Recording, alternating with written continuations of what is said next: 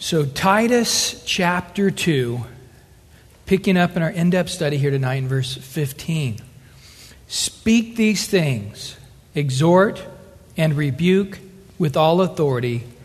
Let no one despise you. So you have some guys following the Apostle Paul who are called like he is to go and start churches where the gospel has never been preached before. And it is a fun and exciting thing to go where the gospel has never been preached. I'd been down in, right after the Iron Curtain raised, and we were down into the Soviet Union and where communist country and going into Hungary and going down into, at that time, Yugoslavia, Serbia today, and Croatia, and going down in these places and just going out in the streets. At that time, just Americans showing up was as good as having a rock and roll band, you know. Just here's some American in the street talking. Let's go listen to what he has to say. You'd have anywhere from 500 to 1,000 people gathered around and just saying what you guys learned in kindergarten. Jesus loves you. He's God's only begotten Son that came into human flesh to die on a cross for you, to forgive your sins, so that you could be forgiven right now, walk with Him, talk with Him, and live an eternal life. And they often had questions. Well, what about evolution? Well, aren't there many gods? How do you know this is the right God? They often had legitimate questions, and we would answer them in a shortened form. And, okay, that's good. I want to be a Christian. And it was so fun because they had not been what I called inoculated by the gospel. Now, I've had the opposite of experience to that when I've gone to speak at rescue missions.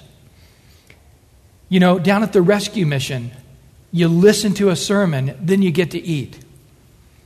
And many of these guys have gone down there and listened to 2 or 3 messages a day so you can get 2 or 3 meals a day. And they've done it for 30 years. So they go down there, and these guys are just like, there's only one good sermon, and that is a quick one because I'm hungry. And you get up there, most of them are sleeping. The ones that are awake, they could preach it better than you could preach it. And if you mess up, they let you know it. And truly a room full of an amazingly hard hearts. Now, we happen to have a couple of guys in our church who got saved in rescue missions. So in no way am I trying to invalidate their ministry. Praise God for their ministry. But I'm saying they're sort of the epitome of somebody who's been inoculated with the gospel. They've heard so many sermons to try to now touch their hearts with the gospel. It's almost impossible. And so it's rather fun to go and tell people the good news of Jesus. I'd never heard about it before. I mean, it's, you know, I'm here to tell you about Christ. Who is He? And it's fun to, you know, they're trying to explain to him, well, have you ever seen a church with a cross? What's a cross? You know, one of these things on a building. Yeah, what is that thing? What does that mean? Completely clueless that a guy died on that thing right there. On a cross. They had no clue. And it's just fun to tell them. And they're just full of an open heart to hear the gospel. Well, that's what Titus signed up for. That's what Timothy signed up for. But in some cases, the churches did not have people they could raise up quick enough to be pastors or even leaders in the church. And so he had to leave Timothy behind. He had to leave Titus behind. He had to leave these guys that were called to be apostles, called to be evangelists, called to support Paul in his ministry, to be pastors. And they had started a lot of churches, but they hadn't hung around to pastor a lot of churches. Ray Comfort, who has the gift of evangelism, said that he pastored a church for 1 year, and it was the longest 10 years of his life. And if you don't have that calling, it can be an amazing, difficult thing for you. And here Titus now is sort of stuck. You know, what do I do? Things are out of control, and I don't know what I'm doing. I'm failing. I know that, but what do I do? And Paul said, man, you've got to raise up leaders. This is the qualification. You've got to tell the older women, older men, younger men, some pretty heavy things. And in this culture, it was radically stretching, radically difficult. The things that Titus would have had to say to them would have been so hard for them to hear. Ultimately, why? He told us last week what God is trying to do. Remember there in Titus chapter 2, verse 14? It's God's plan that He gave Himself for us to redeem us from every lawless deed and to purify for Himself His own special people, zealous for good works. You see, if you really let God redeem your life, you really begin to live in purity as God's called you to walk in purity, then here's the exciting thing. God is going to start working in your life amazing good works, an amazing life of ministry. And then He doesn't just leave it there. Now, there are a lot of pastors who fell in the ministry. And a big part of the reason they fell is because they just think they're supposed to be an encyclopedia. They think hey, everybody shut their cell phones off, would you? I rebuke all the cell phones in the name of Jesus, casting them out. You guys know better than that. Shut them off. So they often fell because they think that once they inform people, their job is completed. And a pastor is just not supposed to be an encyclopedia or the yellow pages or, these days, a website of information. He's got to be a leader to lead the people from where they're at to where they need to be. We see a perfect picture of that of Moses, where he was trying to get these people who had worshipped idols for 430 years in pagan Egypt and get them just an 11-day journey. It took him over 40 years to get there, but he had to lead them. And we learned a lot about leadership and learned a lot about appointing leaders. We learned a lot of stuff from Moses in his life. We see that with the kings, whether it was King Saul or King David or King Hezekiah or Solomon or any of them. We see it in the book of Ezra and Nehemiah, where you have these people that are called to be leaders, and it's an amazing task to develop leadership within yourself. And now the whole point is to help people to get out of the rut, to get out of the place they're at, and to get them where they need to be. And typically, you guys who are parents, you know, typically that's a pretty unpopular job. When it's time to stretch people, getting the kids out of bed, or getting them to brush their teeth, or getting them to put their clothes away and can't clean their room, or whatever the task may be, it's a hard thing to get them the vision and then get them to do it every day on a repeated basis and to continue that for decades. And that's leadership.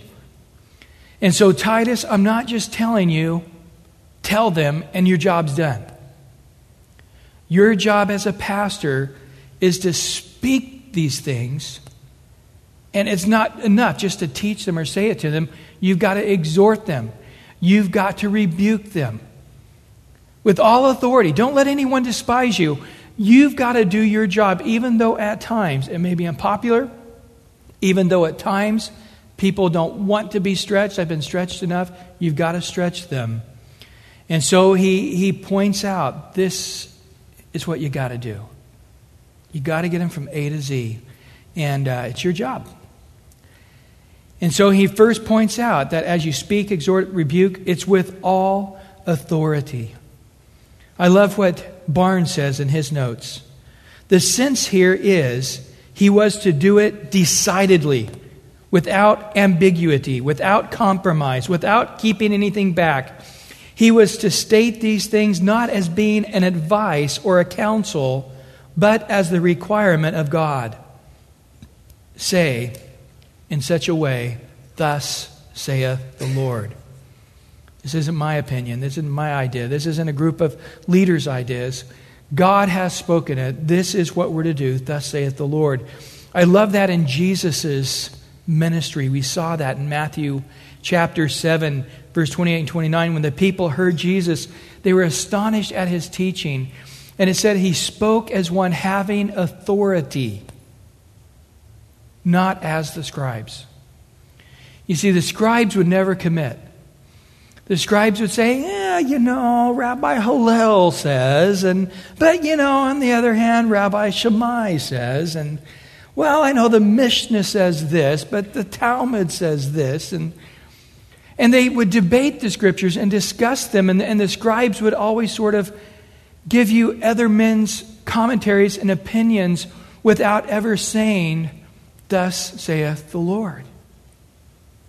And Jesus came on the scene and he just said, this is it. I know you've always heard an eye for an eye, a tooth for a tooth, but I say to you. Now, if you go back and look in context of that scripture, that was for judges to judge with equity. But I say to you, you love your enemies. Pray for those who despitefully use you. You need to be perfect as your heavenly Father is perfect. Don't be like the scribes and the Pharisees. Their righteousness is nothing compared to where God wants to take you. And he spoke in such an authoritative way. Just, whoa. I can't hold on to my bitterness.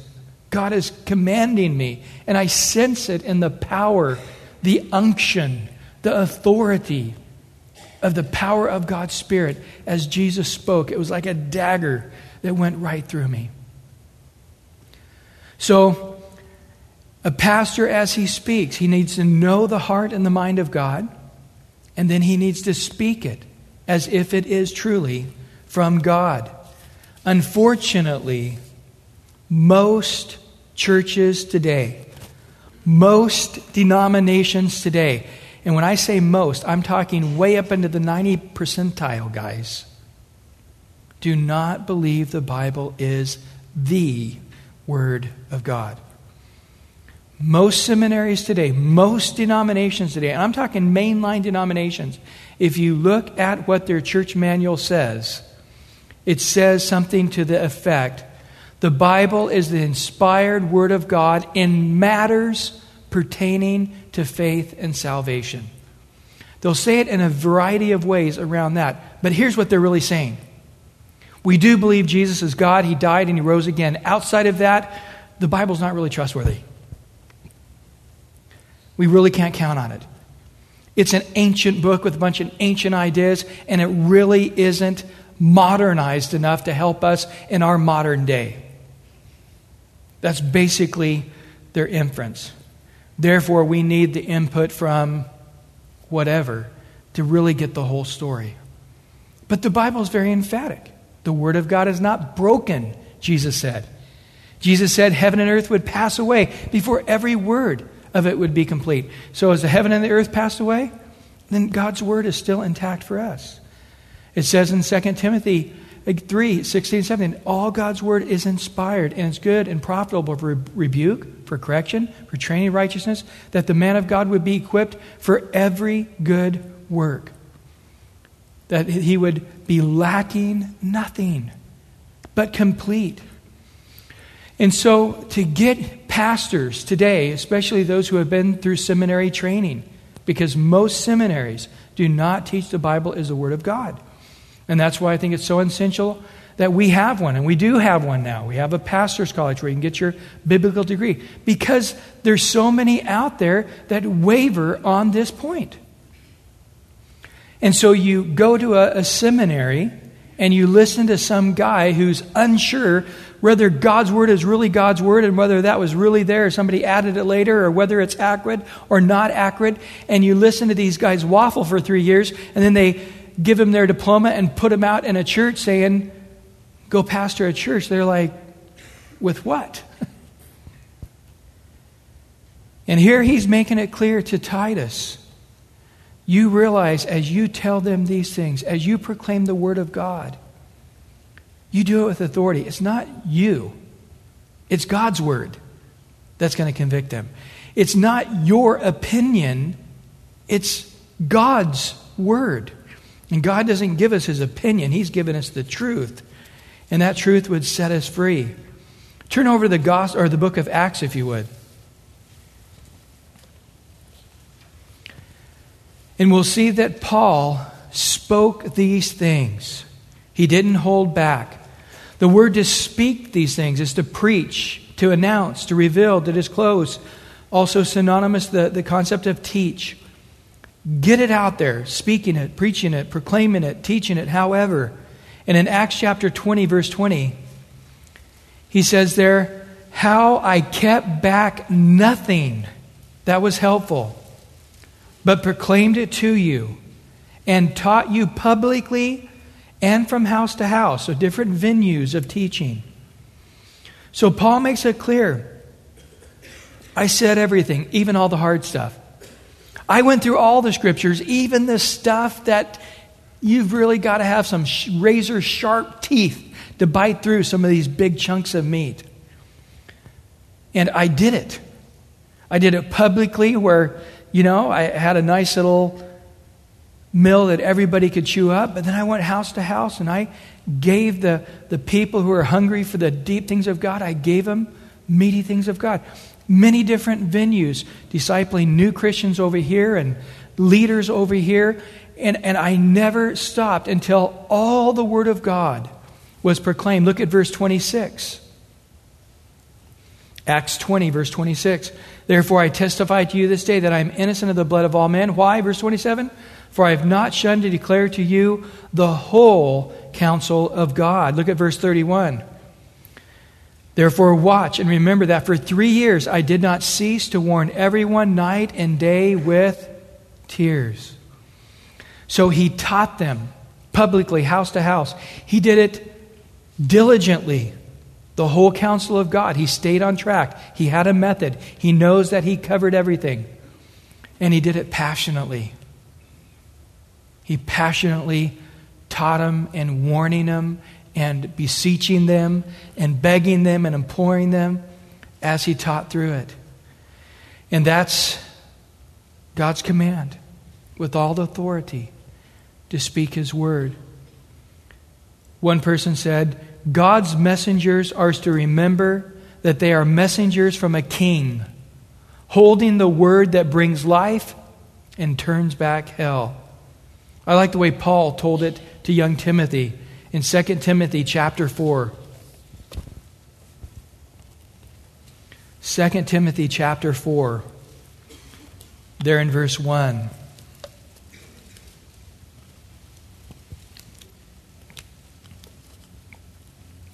Second Timothy chapter 4, verse 1. He says, I charge you therefore before God and the Lord Jesus Christ. So it's like a general talking to his lieutenants. I charge you therefore before God and the Lord Jesus Christ, who will judge the living and the dead at His appearing in His kingdom. So realize one day, as a commander, you're going to have to stand before the commander-in-chief and give an account what you did with your soldiers on your watch. Preach the word. Be ready in season, out of season. Convince, rebuke, exhort with all long suffering and teaching. For time will come when they'll not endure sound doctrine, but according to their own desires, because they have itching ears, they will heap up for themselves teachers. They will turn their ears away from the truth and turn aside to fables. But you be watchful in all things, endure affliction, do the work of an evangelist, fulfill your ministry. So he tells Timothy, I'm telling you to proclaim the word, to herald the word, and it's not going to always be with open ears. Sometimes you've got to convince people. Sometimes their ears are shut off. You got to rebuke them to open the ears back up. Sometimes they know it, but you got to encourage them to do it. And you need to repeatedly do it with all long suffering. You don't stop. You don't stop. If you go through the New Testament, you'll find this phrase over and over again. And I want to say this by reminder. And I want to remind you. I want to bring to your remembrance. You'll find in the New Testament that the apostles are saying, I know I'm not telling you anything new. I know I'm not telling you something you don't already know.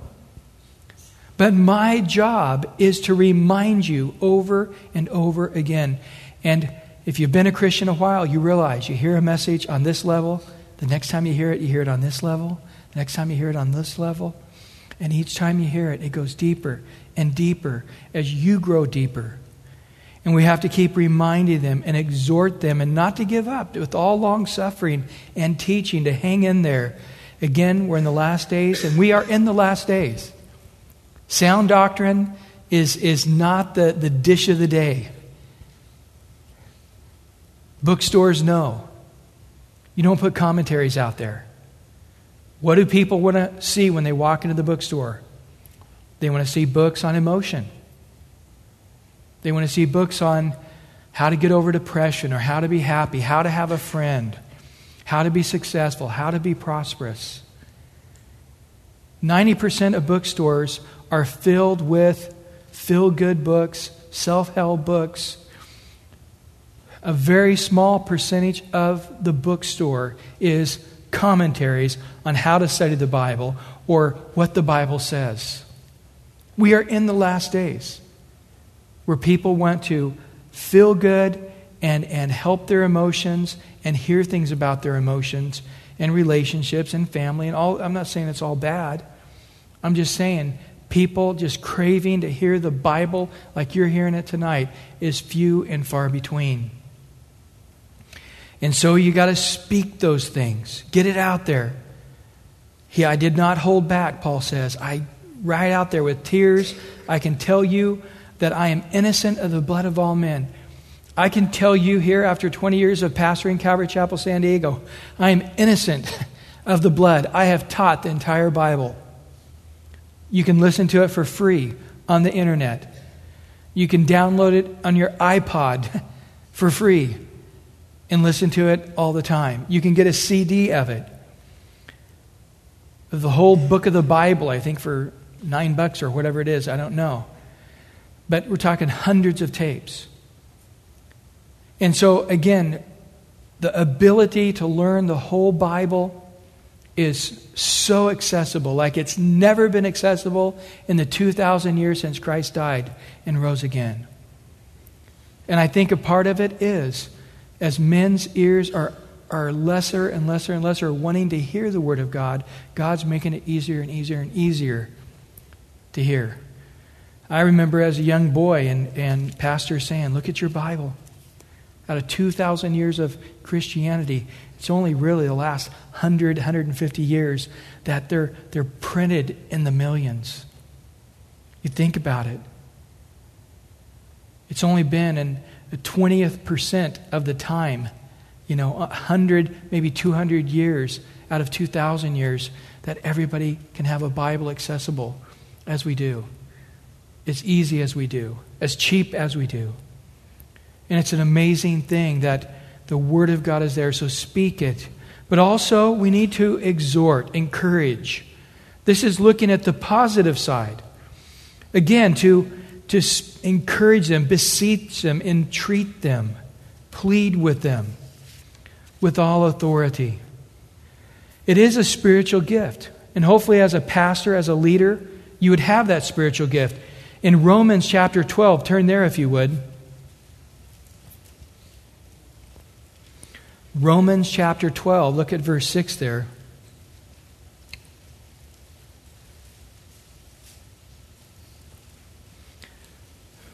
Romans chapter 12, verse 6. Having then gifts differing according to the grace that is given to us, let us use them. If prophecy, let us prophesy in portion to our faith. Or ministry, let us use it in our ministry. He who teaches in his teaching, and here it is, verse 8. He who exhorts in his exhortation. He who gives with liberality. He who leads with diligence. He who shows mercy with cheerfulness. But it's one of the ministering of the gifts of the Spirit is exhortation. Barnabas in the book of Acts had that gift. They actually called him Barnabas. Bar means son of. And then Abbas means encouragement. They literally called him, you are the son of encouragement. It's like encouragement gave birth to a son, and you're it. You're like encouragement incarnate. And that's what we're going to call you. Barnabas, the son of encouragement. and how the churches were so encouraged. But it's interesting if you look how he encouraged them. In the book of Acts, they went to the churches and said, hey guys, you've been suffering? You haven't even begun yet. There's many, many, much more things you're going to suffer before you see the kingdom of heaven. And they were greatly encouraged by that message. That was their word of encouragement. And so again, he spoke the truth, and that's what encouraged them. We got to be careful not to give some promise of God that's not there, or to give them some rosy picture that's not there, or to give them some assurance that God hasn't given them in the Word. The way we encourage people is giving them the truth and then having them put 100% of their faith in the truth of God. But I've seen people try to encourage them by saying, oh, absolutely, I know your wife left you, or your husband's a drunk, or your child is on drugs, and we're going to pray, and I give you 100% assurance it's going to change. It's going to be different. God doesn't give that assurance. God says every person's an individual, free-willed agent, and He's going to respect that. Are they being convicted by the Spirit? Are angels around about them protecting them? Absolutely.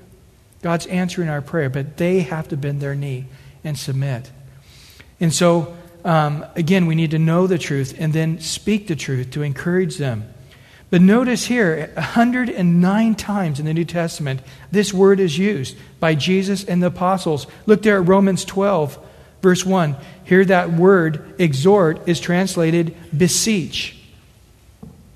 Romans chapter 12. I beseech you, therefore, brethren, by the mercies of God, that you present your bodies a living sacrifice, holy, acceptable to God, which is your reasonable service. Do not be conformed to this world, but be transformed by the renewing of your mind, that you may prove what is good and acceptable in the perfect will of God. Look at Romans chapter 15, verse 30.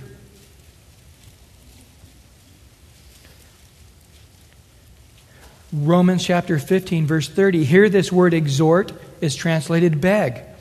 Now I beg you, brethren, through the Lord Jesus Christ and through the love of the Spirit, that you strive together with me in prayers to God for me. That word strive in the Greek is agonizomai. We get our word agonize from it. I beg you to let God's love fill your heart. Let His Spirit do a greater work so you become a great person of prayer, praying hours and wrestling with God with me. So in Romans 12, it's translated beseech. Romans 15:30, it's translated beg. Look at Romans 16:17. Romans chapter 16, verse 17. Now I urge you, brethren, it's the same word. Note those who cause division and offenses contrary to the doctrines you have learned, and avoid them. And then in 1 Corinthians, just turn to the very next book, one page over there. 1 Corinthians chapter 1, verse 10, the same word here is translated plead. Now I plead with you, brethren, by the name of the Lord Jesus Christ, that you all speak the same thing, and there be no divisions among you, but that you may be perfectly joined together in the same mind and in the same judgment. So I exhort in Romans 12:1, I beseech. Romans 15:30, I beg. Romans 16:17, I urge. 1 Corinthians 1:10, I plead. It's passionately begging somebody, pleading with somebody. I'm telling you, if you will make that life change, if you will make that choice, if you will quit doing this with your time and start doing this with your time, if you'll change your relationship from this way to this way, if you'll honor God this way, if you'll pray this way, if you'll, I beg you, I plead with you. It says in Romans 10:25, it says, provoke one another to love and good works. Literally, it's exactly what it means, to irritate somebody until they get to the place. Have you ever had your kids plead with you until you give in? Please, let me stay up just a little bit longer. Just another half an hour. Let me have just one more piece of pie. Come on, just one more Reese's peanut butter cup, please, How many of you guys have given in from the plead? Come on, parents. Yeah, every one of you, huh? It works. It's annoying, but it works. It's effective. And it's something that, again, the pastor is to desire deeply for another. That's the whole point. Have a love for your sheep that you're willing to get in there and beg them, plead with them. Get on your hands and knees and beg them to repent.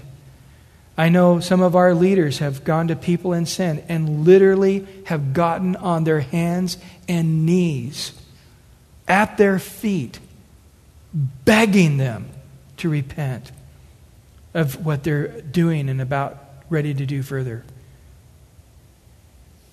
It's a heavy thing when you see God's love taking that form. And so it's not enough for Timothy just to give the information out. He's got to speak it, proclaim it, teach it, herald it, pronounce it with all long suffering and hanging in there in every way. And here on the positive side, to just do everything you can to beg the church to make those life changes. Just come on, let God stretch you just a little bit more to whatever that is, that aspect of exhortation. And then we see in verse 15, to rebuke. Again, to speak with all authority, to exhort with all authority, and now to rebuke with all authority. And I think we know this word pretty well, don't we? It's also the concept of bringing conviction. I love that on the day of the day of Pentecost in the book of Acts, as Peter preached. It says they were pierced to the heart and said, "What must we do to be saved?" But if you go back and look at Acts chapter 2 and 3 and look at Peter's sermon, he says, "And this Jesus whom you crucified, nailing him to the cross, because your sins," and boy, he just laid it on him. You see later on, when Peter's talking to the Pharisees and Paul is talking to the Pharisees, Stephen is preaching to the Pharisees, he's saying, "You are stubborn and stiff-necked people, just like your fathers killed all the prophets, so you now want to kill me." And whew, it's getting out the sword and just slashing away. Every bit of it's truth. Now, they don't agree with that truth, but that's the whole point of rebuking. Is somebody's blinded. They're looking at things this way, and you've got to get heavy, and you've got to get personal, and you've got to get forward and say, "Hold on here. I know you're seeing things this way, but this is how you're supposed to see things." And again, sometimes it works in one time, sometimes it takes 10 years to get there. And that's why, again, in 2 Timothy 2, it says we're to do it humility and gentleness and love, rebuking. And so again, I've seen some people rebuking in an incredibly hateful spirit. And that's not the Spirit of God. God's Spirit ascended and it came like a dove. A dove's not a big giant hawk. A dove's not a vulture. A dove is probably one of the most defenseless animals in existence. And it's just so calm and so still.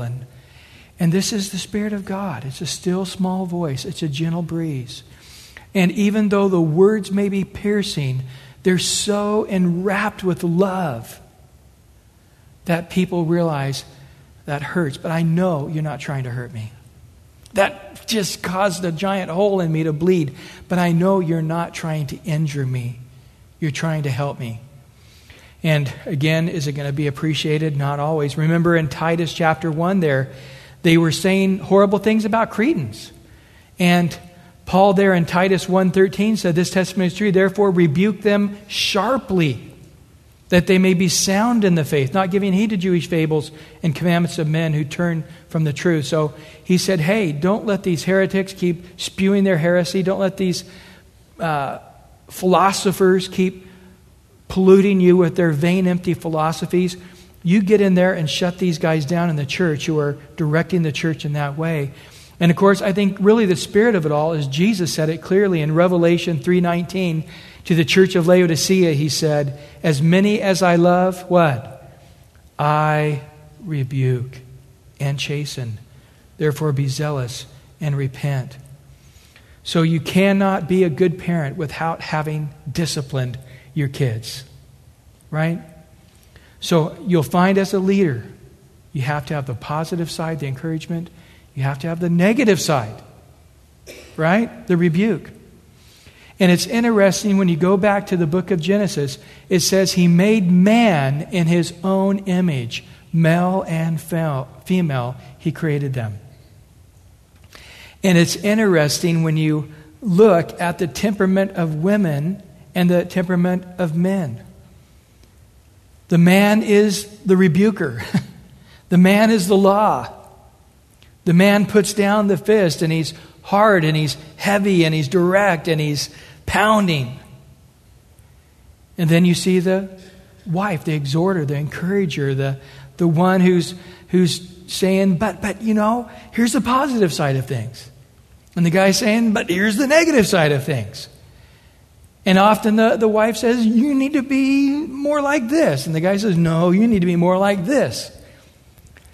But together, you know, one's the holding the nail and the other's got the hammer, and you know, you're laying the sharp point on the child. Eventually they get chiseled into the place where they need to be. And so in the church, there's some sermons you come in and it's just encouragement. It's like, oh, I love church.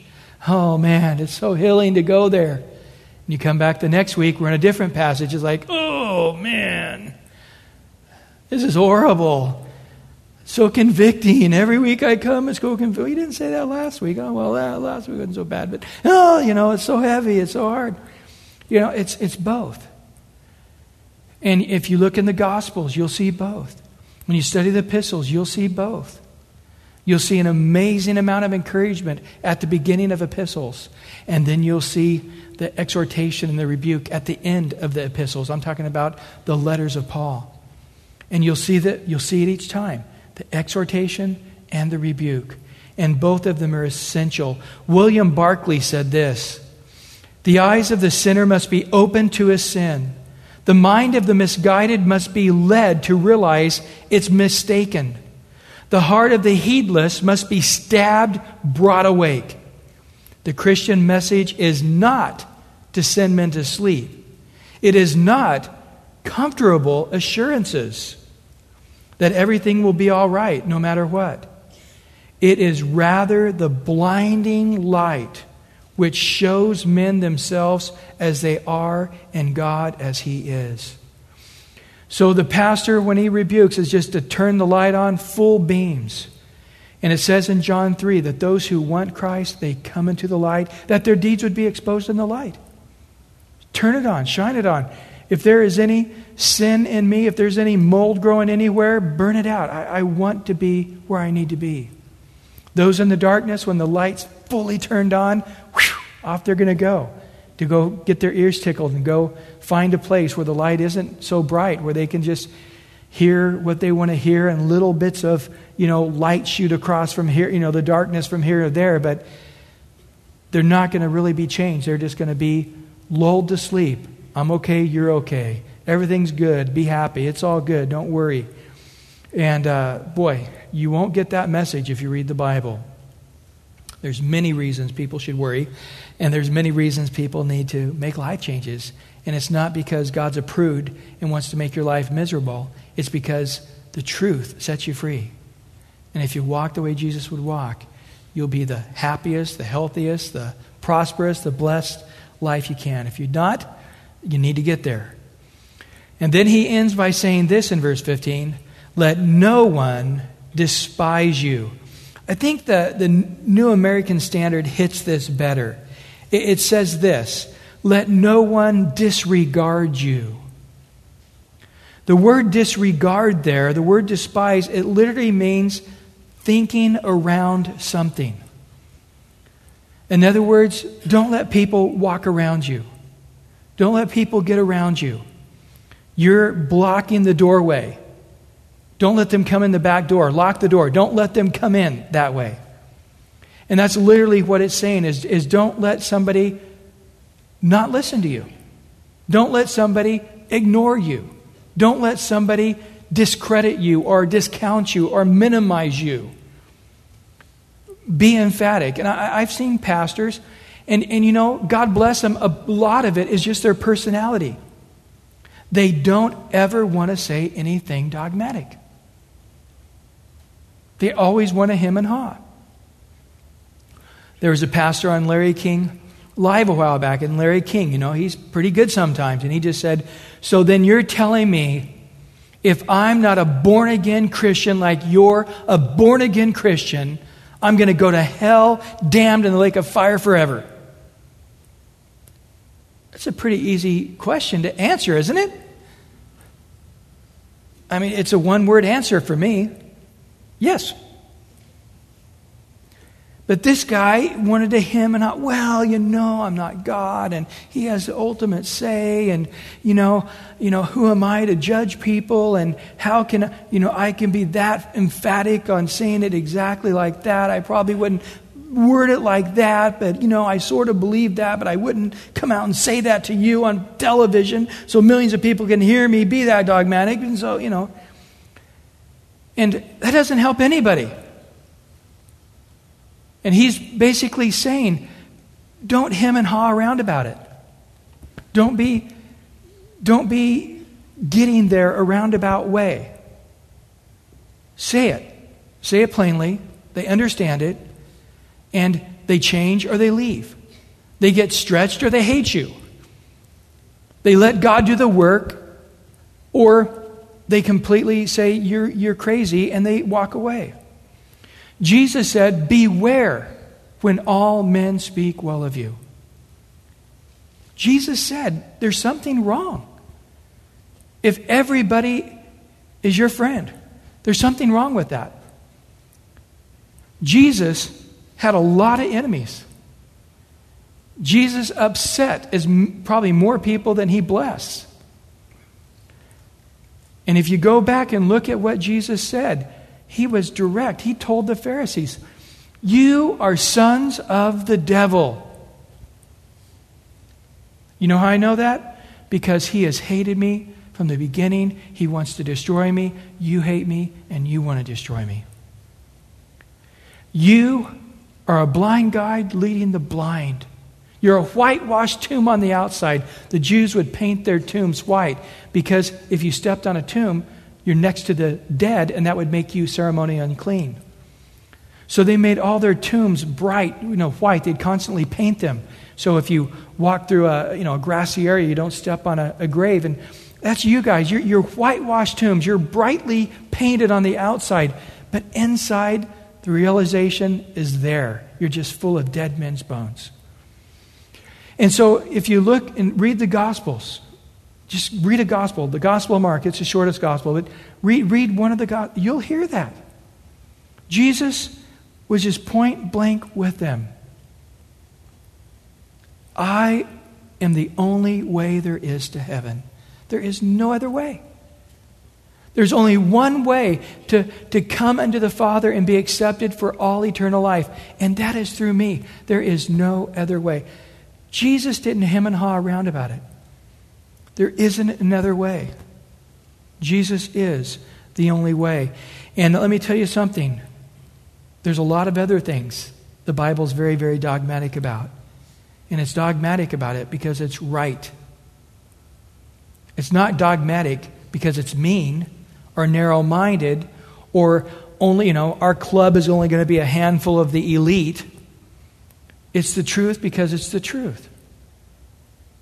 If you get a pilot who's trying to hit that little island out in the Pacific called Hawaii, he can't be loosey-goosey about his directions. He's got to have pinpoint accuracy out in the thousands and thousands of miles of open ocean to find that one little tiny spot out there. You got to be incredibly accurate. You want an accurate pilot. You want an accurate surgeon. You want an accuracy on the guy making your glasses. Right? I mean, I could go right on down the line. You want the lady to be accurate when she's charging your bill at the grocery store. And if it's off a couple cents, you'll let her know. You want the gas pump to be accurately putting the amount of gas in your tank that it says it's putting in your tank. I mean, we could keep going down the line. We love accuracy. And when we don't have accuracy, we feel ripped off. Why? Because accuracy brings freedom. Accuracy blesses us. Accuracy benefits us. If the doctor's accurate with the operation, you can get better. If the doctor is accurate in making your prescription lenses, you'll see better. How many of you guys have had glasses that the eye doctor messed up on it and you couldn't see better? It actually gave you a headache and made things worse. Yeah, a lot of people. It's hard to get that right. It's hard to find a guy who really does a good job. But the reality is Christ is telling you this is how you accurately can be a husband or a father or a wife or a child or a Christian with your time, with your energies, with your finances, and the job place. I mean, there's 1,000 venues, and the Bible says this is accurate. And if you're accurate, you'll bless yourself, you'll bless others, there'll be a benefit and a prosperity. Don't let them get around you. In John 15:20, go ahead and turn there if you would. The Gospel of John, chapter 15, verse 20.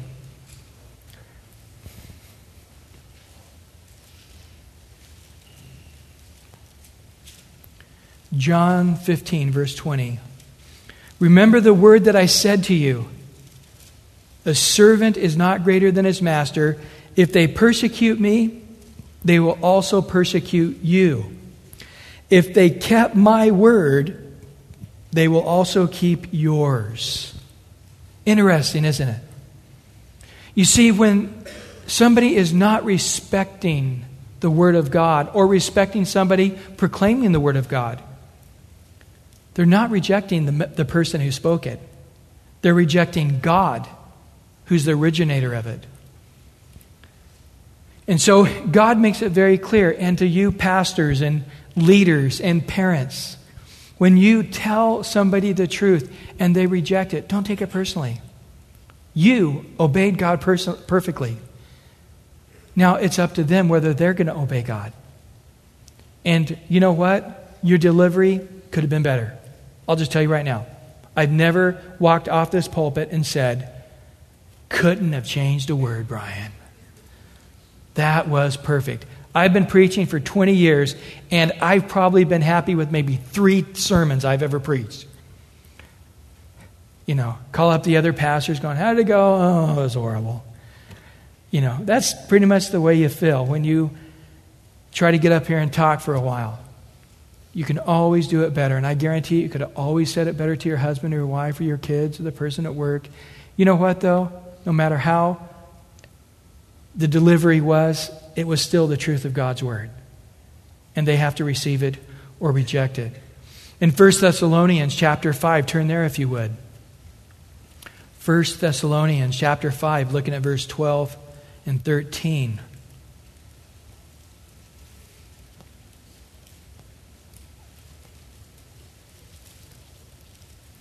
First Thessalonians chapter 5, verse 12 and 13. And we urge you, brethren, to recognize those who labor among you and are over you in the Lord and admonish you, teach you, to esteem them very highly in love for their work's sake. Now, this is the very first verse that every Christian should memorize. No. It's every verse that every pastor would wish everybody would memorize. But again here, he says, recognize those who are laboring among you. And don't despise the guy that's trying to stretch you. Don't be upset with the guy who's trying to change you. Don't disregard the person who's trying to get you from A to Z. The opposite. Put yourself in their shoes and realize a lot of the things they're saying is not enjoyable for them. A lot of the things they're saying is they realize it's not entertaining you. I can be a very entertaining person. I could entertain you every week. The stories being funny. I could entertain you. I have that ability. But it would not benefit you. So when we're going through the book of Numbers or Ezekiel or whatever, you know what? It's rich to me because I've studied this so many times and it's awesome, but I'm trying to make it rich to you. But you know what? You've got to want it to be rich to you. And so in the same way, to realize that as they're trying to proclaim things that are hard to hear or hard to receive, don't put them down for it. Esteem them highly in love that, hey, that was a hard thing to say. That was a hard passage of Scripture to teach through and to encourage them, bless them for doing it, and not curse them for having done that. The book of Hebrews, chapter 13, verse 17.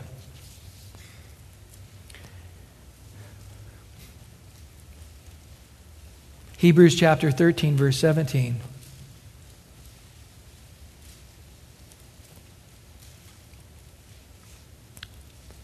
This is one of those self-serving type of sermons here. But it's God's word. I have to teach it, but I'm enjoying it. So anyway, Hebrews 13, 17. Obey those who rule over you. Be submissive. Do I hear amen from all the leaders and pastors? For they watch out for your souls as those who must give an account. Let them do so with joy and not with grief, for that would be unprofitable for you. So again, you don't want leaders and pastors who are worn down by your stubbornness, who are not enjoying the ministry God's given them because you're so unwilling to listen and to take it before the Lord and let God change you. Now, obviously, I can freely talk about this tonight because there's none of that I know of going on in the church. The interesting thing about living in Southern California, if people don't want to be stretched, throw a rock in about any direction you want and there's another church to go to. Okay? Many parts of the United States, it's not that way. Okay? You got a bunch of dead churches and one church that's similar to ours that's contemporary music, teaching to the Word, and that's it. You want to drive 2 hours, you can go to another one. And so it's interesting what people have to learn to put up with and tolerate because there isn't another venue in town. But, you know, when you go to pastors' conferences or I get together with a group of pastors every month, they often bemoan the fact that, you know, every time they are, you know, in the Bible and they're going through the book of Isaiah, everybody goes to the church down the street until they get back to the Gospel of Luke, and then they all show back up, you know. And or, you know, when you're going through a building project, everybody disappears, and then when the building's built, they all show back up, or a number of other issues, you know, going through a church discipline situation or something, or one of the pastor leaders fall in the church, people disappear, and then when the things have calmed down, they all show back up. You know, fair weather commitments. And it is a hard thing to pastor church in that venue, and I really feel for the smaller churches who, you know, when you have 100 people and 20 people leave, it's a much greater impact than in a church our size, where even a few hundred people leave, you don't necessarily feel the impact to the same degree. And so again, there's got to be a mutual commitment and willingness to let the pastor help you to grow and to listen and not despise, to disregard, to go around him, but to let the word have its effect. Turn back over to Acts chapter 20, if you would. And there in verse 28. Acts chapter 20, verse 28. Therefore take heed to yourself and to all the flock, among which the Holy Spirit has made you overseers, to shepherd the church of God, which he purchased with his own blood. The bottom line as pastors and leaders is whether the church receives it or rejects it, whether they're willing to hear it or not. We have the responsibility to not let people disregard it. And if it's going to make them unhappy and they're going to leave the church, it's my responsibility to make sure that they do one of the two. That they either heed the word or leave. But to allow them to go on in their sin in the church, or to allow them to disregard the truth of what they need to do to change, that would be wrong for me. That would be the equivalent of my child, my 8-year-old kid doesn't want to get up and go to school. And, I say, well, okay, you should go to school, but if you're not, you're not. And so he doesn't go to school anymore. You see what I'm saying? Out of the 177 days he's going to go to school that year, probably 170 of them is going to be a battle every morning. But that is a battle you have to do, right? First day, the last day, they're willing. The day before Christmas, no problem. I mean, there's a few days they're willing to go to school. But for the most part, you realize that you've got to get them there and to make sure they do their homework.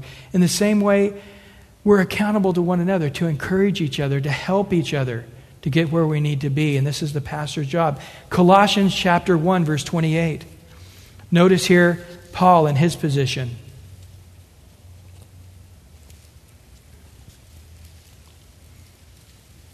Colossians chapter 1, verse 28.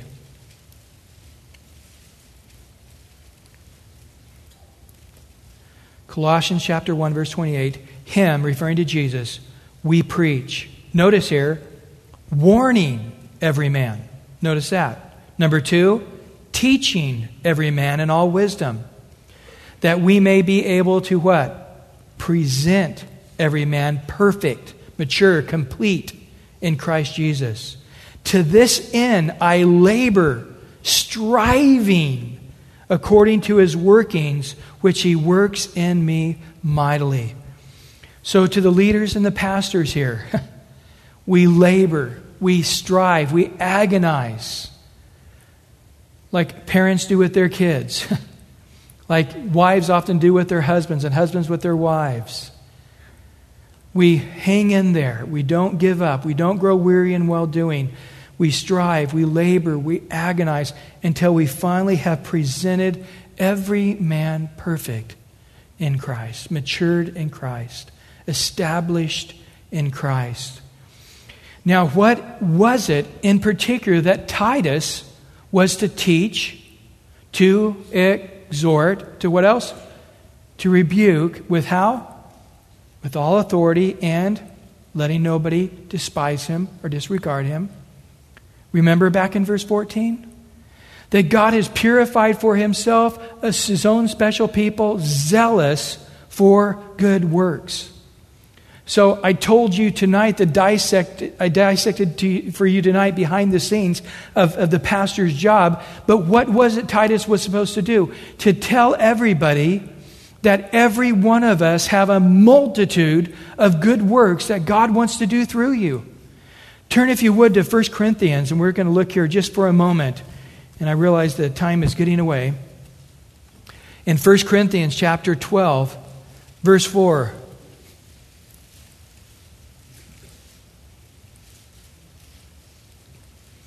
First Corinthians chapter 12, verse 4. There are diversities of gifts, but the same Spirit.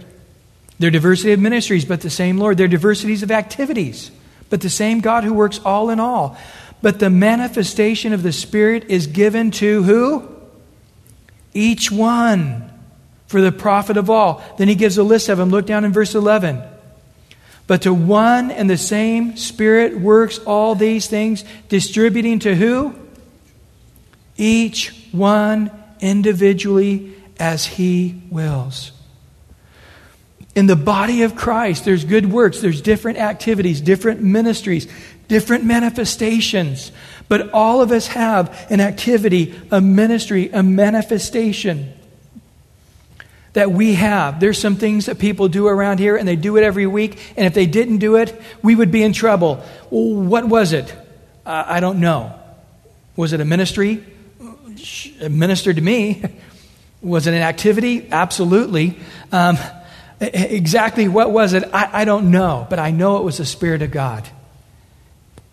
And let me tell you something. Before you guys step in here to go to church, from the beginning of that property to in here, there are literally hundreds of people at work. So you can just sit here comfortably and listen to a message. And many of you are those people, and you know what I'm talking about. From opening up gates to turning lights on to getting the heat on to getting the restrooms ready to getting the kids' ministries ready to getting the sound and the music and the lights and it's an amazing thing that goes on hours and hours and hours just so people can hear the word. And that's just here. What about all of the ministries that go around worldwide? All of the things that are happening from here. And he goes on in verse 12 saying, as one body is one, but has many members, but all members of that one body, being many, are one body, so also is Christ. For by one Spirit we are baptized into one body, whether Jew or Greek, whether slave or free, have all been made to drink into one Spirit. And the fact the body is one member, but many. The foot should say, because I'm not an hand, am I not of the body? If therefore is not of the body, and if the ear should say, because I'm not an eye, am I not of the body? Is it therefore not the body? If the whole body were an eye, where would be the hearing? If the whole were a hearing, where would be the smelling? And now God has sent the members, each one of them in the body, just as He pleased. And if they were all one member, where would the body be? But indeed there are many members, yet one body. The eye cannot say to the hand, I don't have any need of you. Nor again the head to the feet, I have no need of you. Nor such rather those members of the body which seem to be weaker are necessary. And those members of the body which we think to be less honorable, the little toes, inside the sock, inside the smelly shoe, on these we bestow greater honor. And our unpresentable parts have a greater modesty, but our presentable parts have no need. But God has composed the body, having given greater honor to that body which lacks it, that there should be no schism in the body, that the members should have the same care for one another. And if one member suffers, all members suffer. One member is honored, all the members rejoice with it. Every part of your body is important. Has one of your toes ever let you know how important it is? I'll tell you what, I've just about been crippled before. I mean, just, bring the wheelchair in. One toe, I'm a big baby, I have no pain tolerance. But I'll tell you, one toe, you're just sort of paralyzed, And 8 out of 10 things you do, you need that toe. And if without it, boy, you realize, man, until that pain's gone in that thing, I am struggling here. And so in the same way in the body of Christ, God puts us as He pleased. Today you're a hand, next week you're an ear. But God puts us as He pleases, and every one of us are necessary. I simply want to say this to you. If you're a Christian here, and you've become a Christian in the last 6 months, you should just be sitting at Jesus' feet, soaking in the Word. But after you've been here for around 6 months or so, God is going to begin speaking to your heart. And it may be some little thing. But you need to obey that voice and do it. Now, after you do it about 10 times, all the fun in it is pretty much gone. And now it's what it was supposed to be originally. Your work, your labor of love, your work of the ministry. Okay? The guys go down to the orphanage for the first, so awesome, I can't wait to go next week. And it's great, and it's that way for the first half a dozen times. But what impresses me is the guys going down to the orphanage 30 years later. You get in and teach Sunday school, it's so great, those little 5-year-olds are so cute and so wonderful. Yeah, that's great, but what impresses me is when people are doing it for 60, 70, 80 years. Constantly serving and ministering and raising up generation after generation after generation of these little guys, just putting into their hearts at a young age a love for God, a love for His Word. And so I encourage you to find that part in the body and to do it. And if you've been in the church here tonight, you've been here for months, years, and you have no ministry, then according to Titus, I'm supposed to rebuke you and exhort you and to teach you. And I'm not to let you disregard what I'm saying here tonight. God has purified you to have all these amazing works, good works, coming out of your life. Now, I want to make it clear, Works don't save you. So all your good works aren't saving you. But somebody who is really saved has a lot of great works. So if you're considering yourself saved and you don't have a lot of great works, that's one of the signs that we are saved. That we really have been purified. Because we're zealous in your passions is a zealousness to do good works. So I exhort you. Well, does it have to be one of the ministries listed there? No, that's the whole point. There's some that are ministries, some that are activities, some that are manifestations. God is more creative than 10 things, and everybody does one of those 10 things. God's far more creative than that. And let me tell you, I can think up 100 ministries we're not doing right now that I know there's some of you that are just being disobedient, or they would be happening. But you're letting the cares of this life, the deceitfulness of riches, the desires for other things choke you out, keeping you from letting God, through His Spirit, by His grace, it's the grace of God that teaches us, it's the grace of God that gets us there, to have those amazing good works working through you. Amen? Let's pray. Lord, we just come before you right now, and we do ask in Jesus' name that you'd let every one of us here tonight, Lord, be encouraged and exhorted and rebuked and taught here tonight to raise up and to be what we are supposed to be. Let's all just stand right now together and let's just lift our hands up. And just right now, just mean it in your heart. Just say, God, take a hold of me in a deeper way than you've ever taken a hold of me before.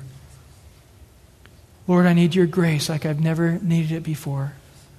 God, just flood me with your grace. Fill me with your power. Let your love of your Spirit move me, stir me. Lord, purify me. If there's some areas of your life that aren't pure, just lift them up to God right now. Purify me, God, that I can be freed up and I can be that person that's zealous for good works. Make me that person of God that's just radically zealous for good works. Take my life, Lord. I surrender it to you, God. Let's just pray the Lord's Prayer tonight here together. Our Father, who art in heaven, hallowed be thy name. Thy kingdom come, thy will be done on earth as it is in heaven. Forgive us this day our daily bread, and forgive us our trespasses as we forgive those who have trespassed against us. And lead us not into temptation, but deliver us from evil. For thine is the kingdom, the power, and the glory forever. In Jesus' name, amen and amen.